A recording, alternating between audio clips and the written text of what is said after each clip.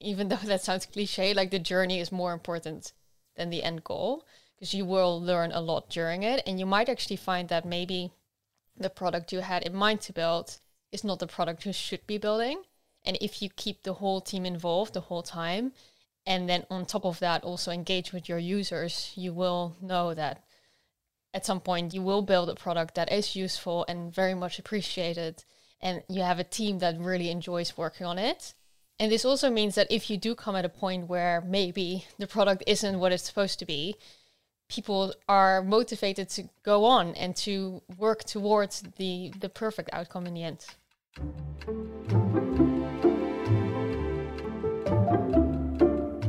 Welcome to Quantum Black Voices, a series of interviews with the talented and diverse people building products to capture the transformative power of advanced analytics, machine learning, and artificial intelligence.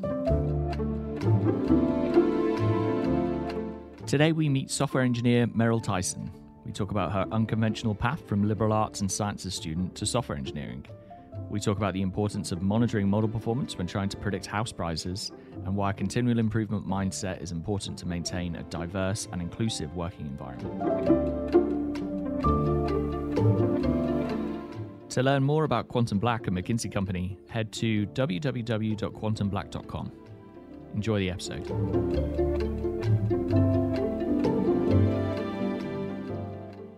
Thank you very much for joining us, Meryl.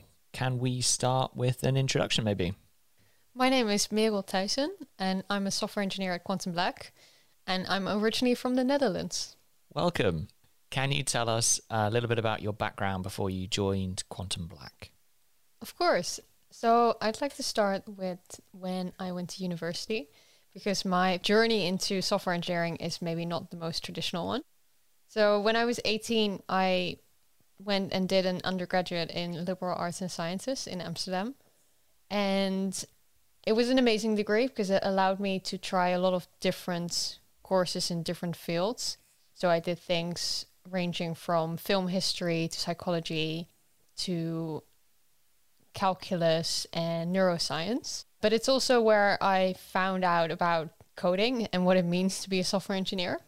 So in my first year, I had taken a lot of different courses, and there was a new one that was called Programming Your World that I found sounded really interesting because I didn't really know what it meant to do computer science. Of course, I knew it was a field and I knew it was related to coding, but before that, I'd never been able to try it out at school. We didn't have any coding courses, so I just didn't really know what it meant. And in my head, I thought I would enjoy it because it would involve problem solving, and it was a technical thing, and I quite liked maths and kind of cracking puzzles and that kind of stuff. So I thought in that way it would be very interesting to me. But what I found out was that it was also incredibly creative, which is actually why I then realized this was the path I wanted to continue on, and I actually wanted to become a software engineer. And in this first coding course, I learned a lot about what it means to do programming, but my favorite project was actually when our professor told us to just build something that showed that we had learned how to code. And at first, it was very overwhelming because I felt like, oh, how do I prove this? But then I realized he doesn't really care what we build. It can be anything we want. And that felt very powerful because it was like he has basically given me this tool that now enables me to just build things that I can come up with, really.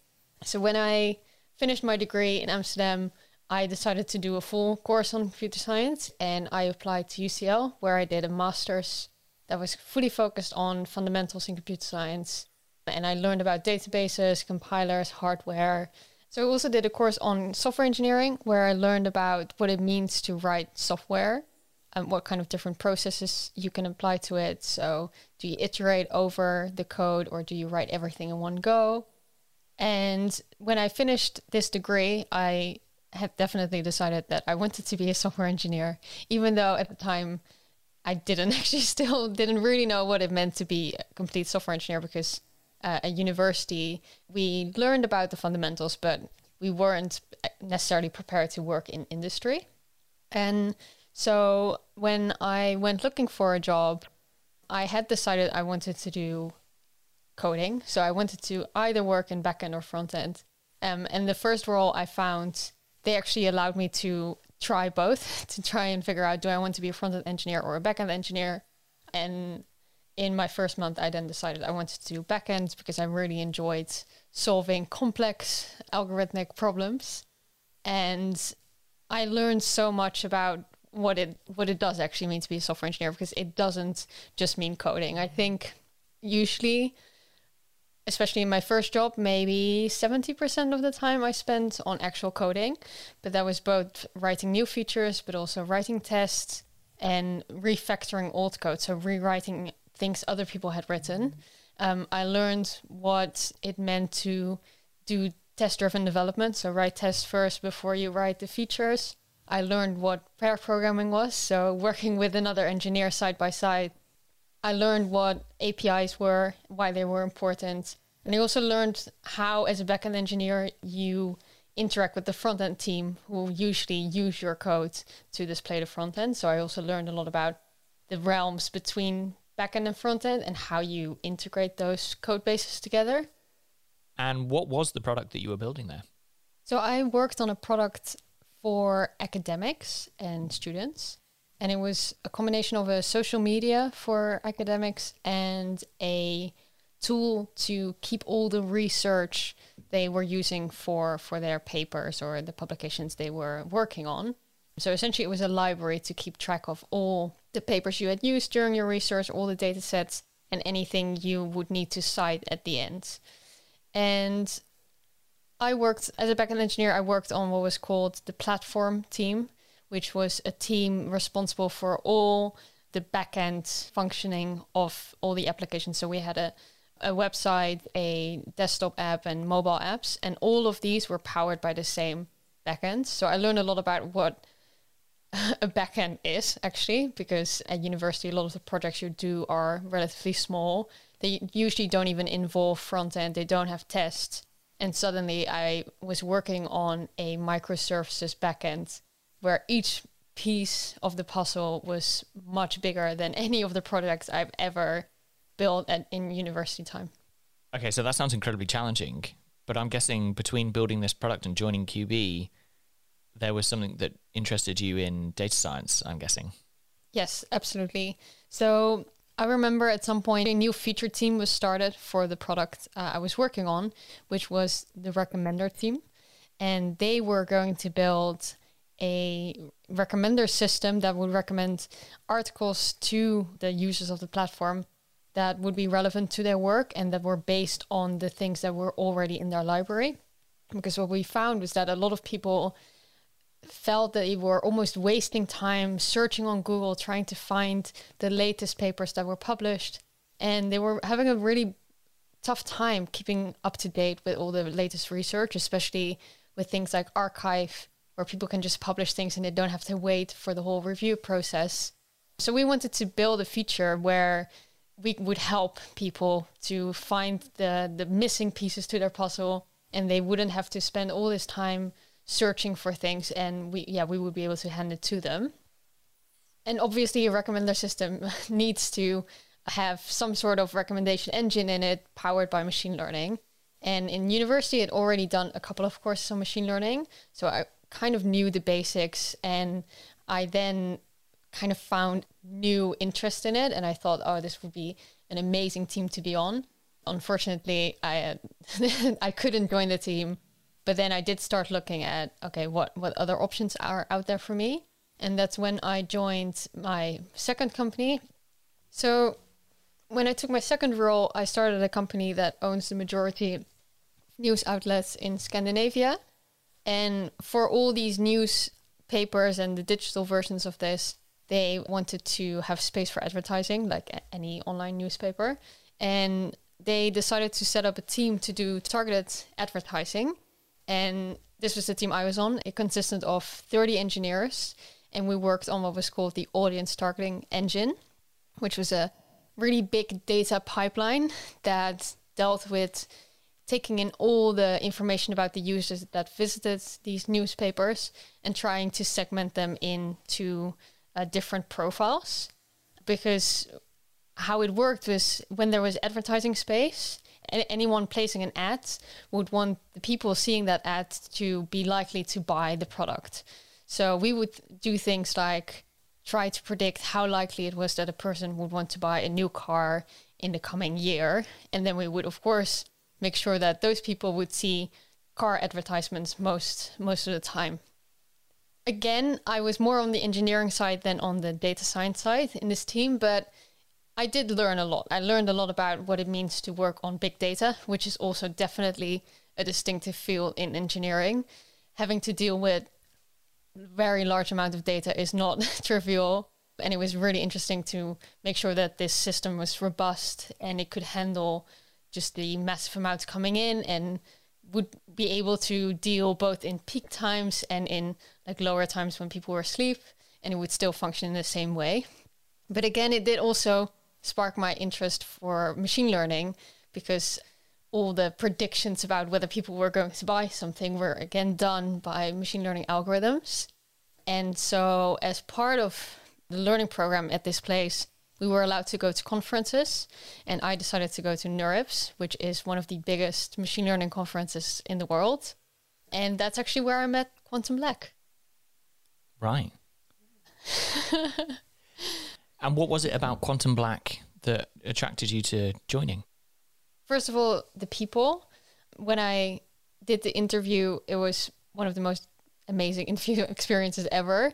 I didn't actually think it was easy or anything like that. It was one of the hardest interviews I've ever did, but the people were so incredibly nice that I just immediately felt I would love to work here. And then I think maybe even more important was that it was an opportunity for me as a software engineer to work in a machine learning environment and to be so close to data analytics, but not having to become a data scientist myself. Awesome. Tell us about your role at Quantum Black. I'm a software engineer at Quantum Black, and I work on products. And the product I'm working on at the moment is for internal use, and it focuses on model performance tracking, which means how to make sure that when you're developing a machine learning model, it's performing as expected. So both when you're experimenting and trying to figure out what the best model is to serve the problem at hand, but also once that model has been deployed and is operating in a live system, how can you make sure that it's still doing as expected and it's not suddenly predicting completely different things because maybe the data has changed or any kind of factor has impacted its performance. Can you bring that to life for us a little bit? Who would be using something to predict what, and why is it important that those predictions are accurate? Right. So our core users are data scientists. And when the data scientists are trying to figure out which model to build for a problem, so the problem could be predicting house prices. I know that's a very standard topic, but it's definitely relevant. So if you want to figure out based on certain features, is this house worth $1 million or maybe 2 million, or, you know, how much is it worth based on the information we already have about previous houses? This is before they sell, I assume. Yeah. Right. So, okay. Yeah. So for example, a real estate agent might want to figure out, okay, how much should I market this house for? And as a data scientist, you probably already have a feeling, okay, this model might be suitable for this type of problem. But then depending on the data, one type of model or one set of configurations might work better than the other. So while they're experimenting, they might try out a lot of different things. And some of these models take quite a long time to run. So you don't really want to lose any information about how it's performing, because that would help you to figure out if you're going the right direction or if you maybe need to tune little things or you need to have some additional data to make the model perform better. The tool I'm working on helps them keep track of all these statistics and then basically create a timeline of, okay, is the model performance increasing or is it going worse? They usually keep track of a lot of metrics to both decrease errors and increase things like accuracy. And keeping track of that over time will help them optimize to the perfect model for that specific problem at hand. And if the goal is to then put that in production, so suppose we're actually building this for a client who is in real estate and they want an app to do this for them, like they take a picture of our house, they put in some information, and then we can predict, okay, this is probably going to be around this much. But then the model, when it's ready and it can be deployed, it doesn't mean it's going to be stable forever. It doesn't mean it will perform the exact way as it did when you deployed it. So if I put it in today, the housing market is probably going to change. So the data coming in is going to change. So the model will not be performing the same today as it will in like 3 months. Crikey. Okay, so on the one hand, they have to run all of these experiments to create a model that accurately predicts house prices. Yeah. But once they actually start using that thing, changes in things like data might affect its performance and they have to tweak it again. Yeah. Right. Okay, and the product that you've been working on enables them to track those two things. Exactly. And it will also flag when things aren't doing what they expect. So they can put in a threshold saying, okay, I don't ever want my accuracy to go below 80%. And if that happens, I want to be able to figure out like that it's happening in the first place, and then how I can hopefully resolve that. Wowzers. Okay, that's very cool. I guess that definitely ticked the creativity box. Absolutely. And also the data science box in a way, because our users are data scientists. So even though I'm not working on the data science myself, I do need to know what our users need and how they work. So I did learn a lot about data science as well. Amazing. Could you tell us a typical day for Meryl, the multi-talented software engineer at QB Labs? What does a typical day look like for you? Well, first of all, there's no typical day, I think, but I'll try my best to describe one. Every day will start with stand-up, which means the whole team I'm part of will gather in the morning and we will give an update about both how we feel and how the work is going we're working on at the moment. And we do this by using our Jira board, so we keep track of all the tasks people are working on and update on whether we're making good progress or maybe we're blocked and we need some more input from the rest of the team. And then when that's finished, either we will follow up with some technical discussions, or we all get to work by ourselves and crack on with whatever we've picked up.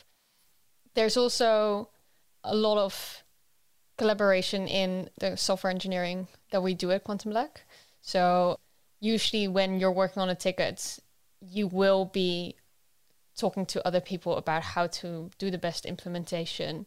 And these could be both your fellow engineers, but it could also be the designer on the team, it could be the product manager, or it could even be a user, because a lot of the work that we do actually comes from direct user requests. Might be people found or a bug, which is an obvious thing that you need to solve, or they might have an idea about how we can improve the product. So we need to figure out, is this the right thing to build? And then when we start building it, of course, we want to verify with those users, is this actually what you want? Is this usable? And yeah, are we on the right track, essentially? So you have direct access to your end users. So you can say, look, I'm building this thing. Does it look right to you? Yes. That's very cool.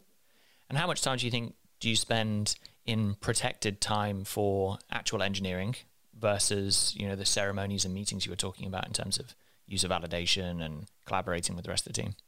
So the team I'm on now has a really good balance between those things.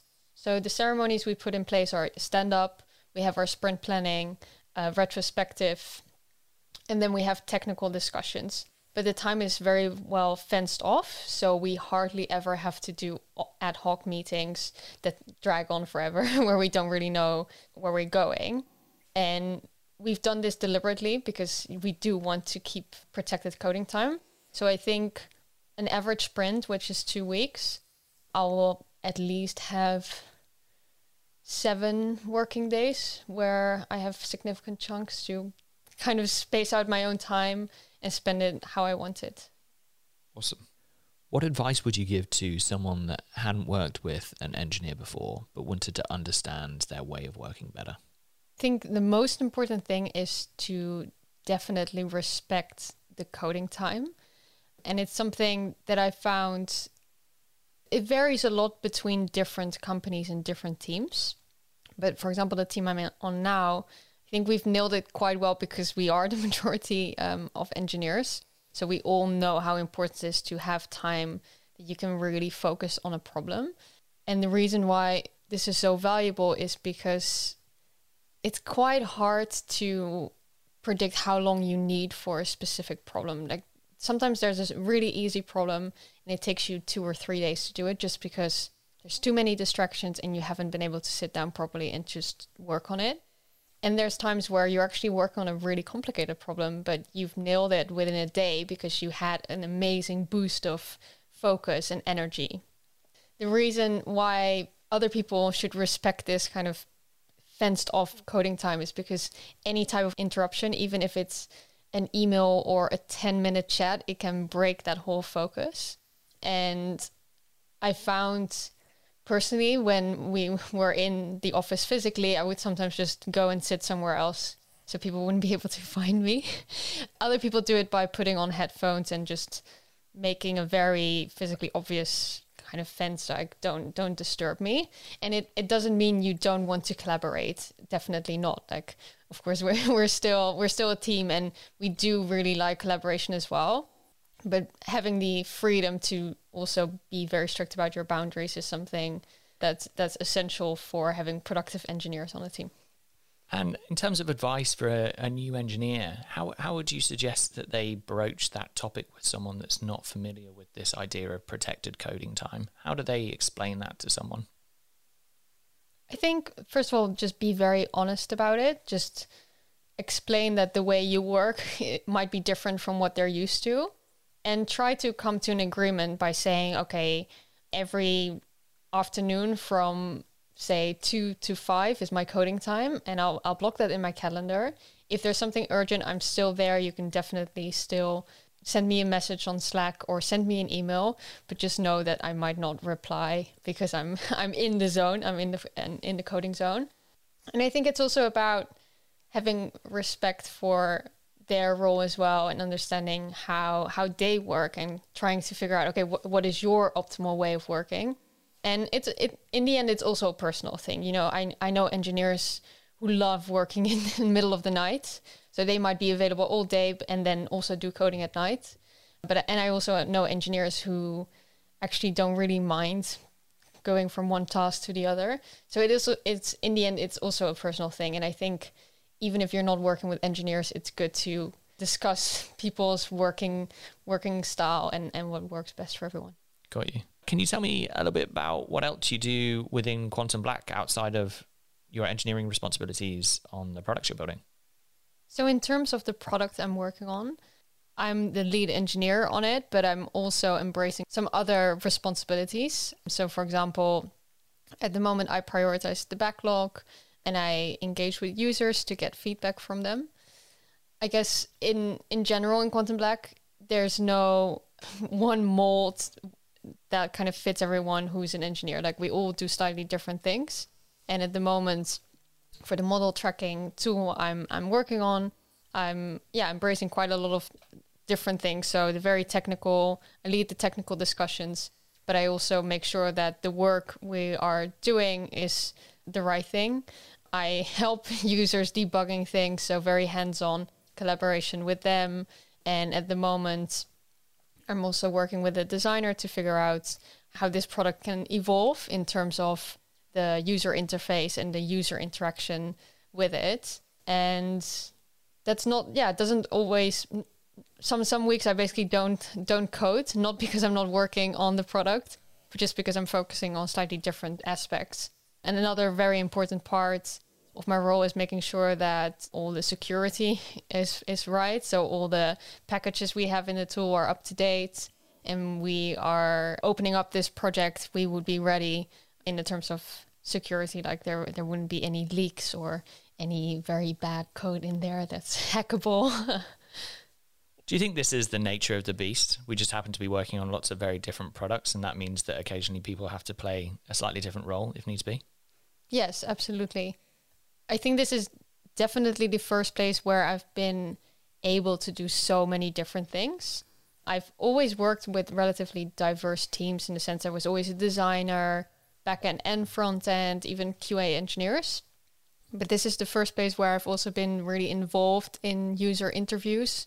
I've been present at them, but also been able to ask questions, even lead some of them, which is completely new to me, but something that I feel a lot of companies underestimate because they think the engineers are the people building the tool, so there's no point in them attending a user interview. But in the end, I'm making something for someone else. So if I don't understand how they would use it, how can I properly build it for them, right? Because even if they don't interact with the code directly, it might be they care a lot about performance. And if I don't know that, I might write really beautiful code that's actually really slow. And then the user will still not be happy. So it's very important for everyone on the team to know why you're building something and ultimately making something that someone else will want to use. Fantastic. Tell me a little bit about the role you're playing currently in our D&I initiatives. Yes, so I have chosen to become one of our diversity and inclusion champions. This is a new initiative across Quantum Black to be visible and knowledgeable about what it means to be a diverse workplace and to have people who really champion it. And they wanted to have someone from each guild, and the guilds are the data scientists, data engineers, machine learning, design. So all the kind of different roles would have at least one or two representatives to make sure that each of these respective parts of the company value diversity and make sure that everyone feels included. It's something that I've always found really important because as a woman in tech, you often can find very lonely and excluded. And I'm very happy to say that Quantum Black is a wonderful place, and it's probably the place where the minute I stepped in, I felt I was at home. I've never felt as included as I did here. But also my previous experiences do make me realize that this is not always the case. So I do want to be able to make sure that this environment stays this way, and where we can, we even improve. Any advice for anyone interested in the same topic? How do you maintain that environment? I think, first of all, it's talking about it and making sure you're aware of what things are going well, but also what things aren't going well. So I think even in places where we do care a lot about diversity and inclusion, we're not perfect, and there might still be things that are going wrong and that might be going unnoticed just because it's not happening at large scale. Of course, everyone knows about examples where really obviously bad things happen, but also small things can really harm an inclusive environment. So I think if you try and at least talk about it and make sure that everyone is aware that's something that you should also feel comfortable talking about, that's the first step. And then when you're kind of in that space where it's one of the things that everyone values, you should go further and really make sure that you kind of carry it on throughout the organization. So starting with recruitment, but also how do you present yourself to the world, and how can you even contribute to society without just focusing on hiring? Because of course, in hiring, it's kind of it serves you as well because you will get people into the company, but you should also care about what does the landscape in general look like? How can we improve the technical industry field in general? How can we contribute to that? I guess we embrace an attitude of continual improvement across lots of things within organizations, but I guess the same principles should be applied to diversity. It's not one and done. Oh, yeah, absolutely. Because people leave as well, right? It's not like you hire 10 super diverse candidates and then you never have to focus on it again. Amazing. So for anyone that's listening who's interested in the discipline of engineering, where would you suggest they start? What resources should they go to? When I was learning how to code and learning about engineering, apart from university, I always went looking for online courses. What I like about them is they're usually free, so that's a good perk. But also, you can always wind back and relearn something. It's not like a lecture where you have to follow, and then if you've missed something, you will never be able to find it back. So it's a nice way of creating your own learning style. You can watch as many videos as you want, but the ones I recommend mostly are the ones that have a practical part of the course as well. So one of my favorite courses was on Udacity, and it was about web development. And the final result of the course was that you would have built your own website.